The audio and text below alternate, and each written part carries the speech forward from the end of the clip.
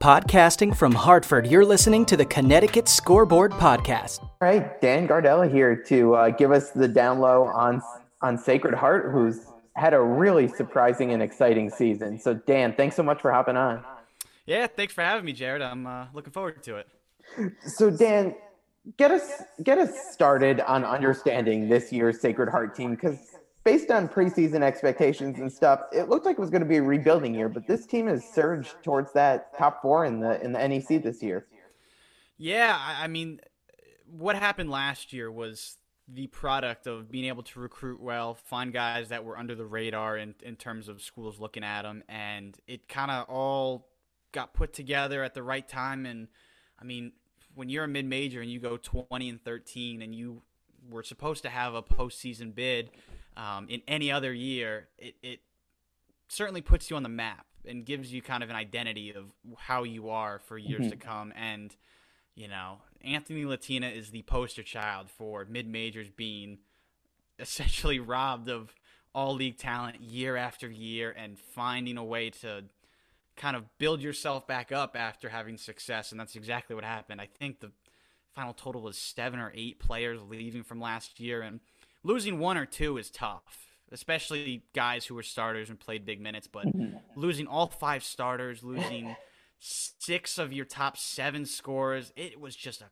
gut punch. And he did an outstanding job at finding people who may not have been the best players available, but guys that had great character, had really great, a buy-in to what he was teaching and how he wanted to coach his team. And that was really the biggest reason why they've been so successful. They've been able to kind of click together and just have a great attitude toward what they're trying to achieve. And if you told me that they were going to be in the Northeast Conference tournament, especially in a shorter field, and still have a chance to host a playoff game, I would have told you to walk the other way. I would have said, no way, no shot this is happening. And, you know, it's just surprising to see game after game that they split or they're able to win games. It was really awesome to watch firsthand. And if it doesn't say that Anthony Latina is as good a coach as anyone in the conference, I really don't know what will. In terms of the NEC this year and what Sacred Heart has been able to do, for those who might not have watched this season or just tuning in for the first time to see Sacred Heart come tournament time, who are some of the players that people should be on the lookout for that have led Sacred Heart to such a successful year? Yeah, well, the biggest one is the emergence of Tyler Thomas. I mean, the sophomore, he's a Connecticut guy, went to Amity High School, came in last year, and, you know, there was a lot on him. Athletic guy. Jump shot was still kind of a work in progress, but when you're behind guys, you know, EJ Anasicki, Jarrell Spellman, Kenny LaRose, like when you had experienced guys, he wasn't asked to do a whole lot, and his minutes fluctuated, so you really couldn't get a good gauge on him. And this year, with the ball in his hand more shots, he's been a shot maker deluxe, which is actually what Latina deemed him early in the season. I mean, averaging around 19 points a game. It's leading the entire conference this year. He's probably going to be the most improved player in the conference.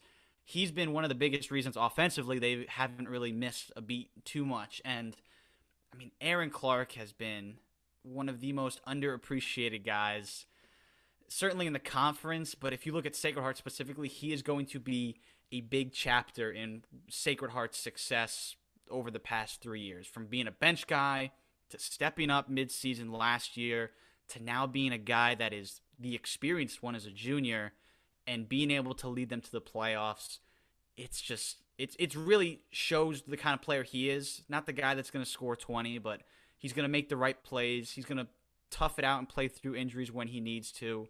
And, I mean, those two are probably the biggest guys. And then you add in Alex Watson, Zach Rads are the other two guys that, same case.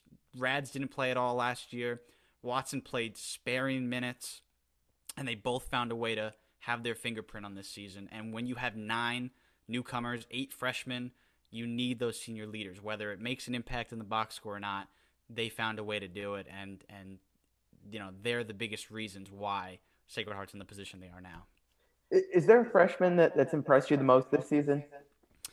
Well, I mean, there's so many, and you know, it's funny. When I saw that they would bring in so many guys, I just thought to myself, there's going to be one that's going to make the all-rookie team. At least one. I mean, I'm no betting man. I don't do that. But if you have 8 guys, there's going to be one that is just going to produce enough. But Mike Sixsmith is probably going to land on the all-rookie team. He's, an upstate New York guy that is averaging around 8 points a game. But the biggest thing is he is right around the 50-40-90 in terms of his shooting percentages. He's one of the top in the country in three-point percentage, shooting around 54%.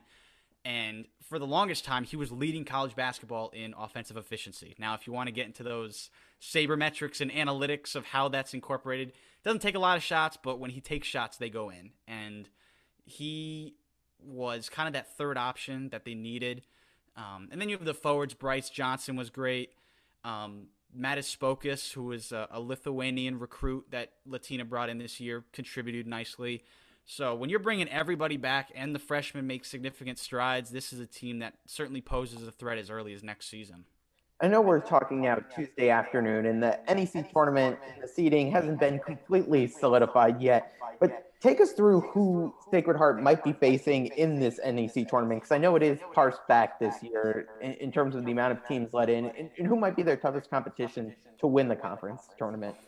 Yeah, so it's really not determined at all for the most part, with the exception of Wagner. That being the seeding. Sacred Heart is officially in, so the biggest wrench that was thrown into this whole thing was Bryant went on pause this week due to a positive test, and Sacred Heart was the one team. They hadn't played Bryant at all this year. So the only case that Sacred Heart would not have been in the tournament is if Mount St. Mary's, who Bryant was supposed to play, if they went on pause, Sacred Heart would be able to play Bryant in their place. But the Bulldogs went on pause, so now they may not even be ready for Saturday's semifinals games. So if they're out, there's a chance Sacred Heart can host a playoff game. If they are in, then they're looking at a 3 to 4 seed. But some of the teams that they could be facing, Mount St. Mary's is a possibility. LIU, I think those are probably the top 2 that would have a chance. But I mean, I know the game that Sacred Heart had with Mount St. Mary's in the quarterfinals last year, winning on a last-second bucket by Jarrell Spellman. So for my heart, I would like to not play them. But at the same time, the past 2 times we've played LIU in the NEC playoffs, we've lost, and we've been upset because we were the higher seed in both of them. So I really don't like the options either way. I think the best case is just we can find a way to get on the court at the Pitt Center and play a home game. But a lot of it isn't determined yet. A lot of it weighs on if Bryant is going to be able to play on Saturday, which I think, as you said, we're recording Tuesday. It should come down either today or tomorrow, I would think. Because they do have to get the facilities ready for Saturday, regardless of whether Bryant's playing or not. So there's certainly a lot of talking going on, I think, within the conference that they got to sort this stuff out as soon as they can.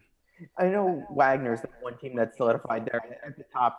Sacred Heart get a matchup against Wagner. What are your thoughts on Wagner in their chances in this conference tournament? Are they, a step above everyone else as that one seed, or do you think it's wide open?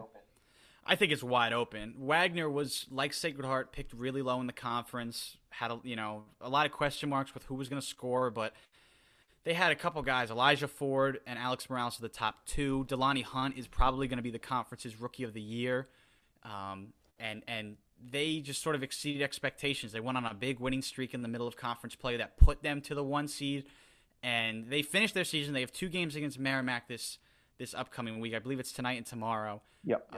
Where they can officially wrap up the regular season title, or if things get even crazier than they are now, they may not be able to, and Bryant may be able to take the regular season title. But Sacred Heart played them tough, especially the second game. The first game, quite honestly, they got their doors kicked in. They lost very badly. They shot poorly. They did not play well, but it was early in conference play. I believe it was maybe their 3rd and 4th games of the conference season. They were, yeah. And then the second game, they responded with a big double overtime win. Kind of, in a way, sort of turned the tide where, all right, we can kind of respond in a big way, and we can lose the first game big, but we know we can come back, and we can play well in the second game. And I think that meant a lot to them, especially the young guys who were going through it for the first time. So I think the 4 seed could win this. I think the 1 seed could handle business. It's just so wide open, and like you said, because the conference tournament was essentially split in half, it made all the games down the stretch so much more magnified and so much more important to the guys, where you knew that going 0-2 in a back-to-back could put you out of the playoff picture for good. Yeah, no, definitely going to be a really interesting tournament. And I think, as you said, wide open and one that's going to be really fun to watch. So, Dan, I really appreciate you coming on and getting us ready for the NEC tournament and see what Sacred Heart can do here. I think it's going to be an exciting run. Thanks, Jared. I appreciate you having me on. I'm going to be honest. I did pick Sacred Heart in the Jerome. I went Homer, and I know people have called me out about it, but I can't not do that because, you know, it's part of it. I try to be unbiased, but, you know, the same. If George, did you pick George Washington for your Jerome? I actually didn't this year. Okay, I was about to say that would be a little far because they're an 11 seed, but that's a different story. But you know the Homer effect is. Are you going to pick UConn? Yeah, I will. Okay, so it kind of goes across everybody. So. I ride with the Connecticut teams in the Jerome for the most part. I got Hartford in the America East. I do as well. I have them. When's the next big game coming up against Vermont? Saturday, Vermont. So it's fun to have a lot of these Connecticut teams in the thick of things here. Makes for a fun March. Absolutely. So, Dan, appreciate the time, and thanks for hopping on. Enjoy the tournament. Thanks so much, Jared. Thanks. We'll see you later.